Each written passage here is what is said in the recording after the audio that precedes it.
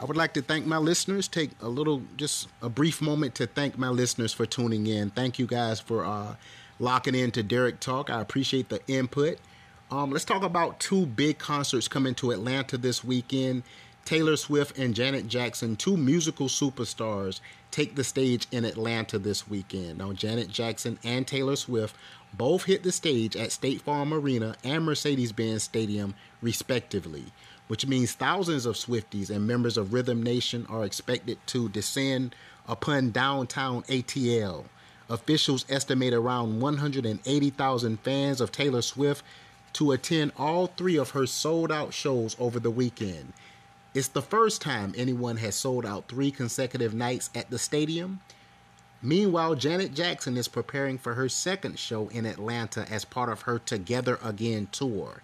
The legendary pop star was scheduled to play Thursday night at State Farm Arena, but the Atlanta Hawks, taking their playoff battle with the Boston Celtics to a Game 6, changed those plans. Many Atlanta hotels are preparing for one of the biggest weekends since the start of the COVID-19 pandemic. Tom Smith, an economist at Emory University, says everyone from hotels to rideshare drivers will reap the rewards of 2 huge pop stars coming to town. That is great news for the ATL. Booming city, 2 mega superstars. You're talking Taylor Swift and Janet Jackson. They're going to pack those arenas.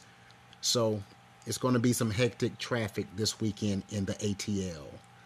Now, in sports news, the Carolina Panthers think they have found their guy as they select Alabama's Bryce Young with the number 1 overall selection in the 2023 NFL Draft on Thursday night.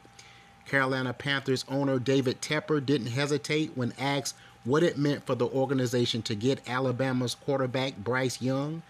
He quickly said Super Bowls. That's what Tepper said, addressing a raucous crowd at Bank of America Stadium. Tepper thinks the 2021 Heisman Trophy winner can get it done in Carolina, despite the fact that he's only 5'10 and 1/8 and 204 pounds.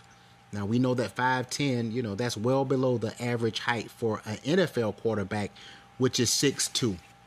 Carolina Panthers general manager, a guy by the name of Scott Fitterer, said that he sent 4 draft picks and a wide receiver, a guy by the name of DJ Moore, to the Chicago Bears to move the 9th pick to the 1st pick in the NFL draft.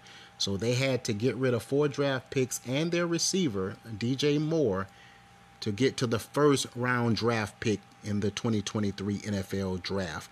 I think it was well worth it. This kid is a superstar. You guys have been locked into Derek Talk. That is what is trending. Have a fantastic Friday night, guys. Take care.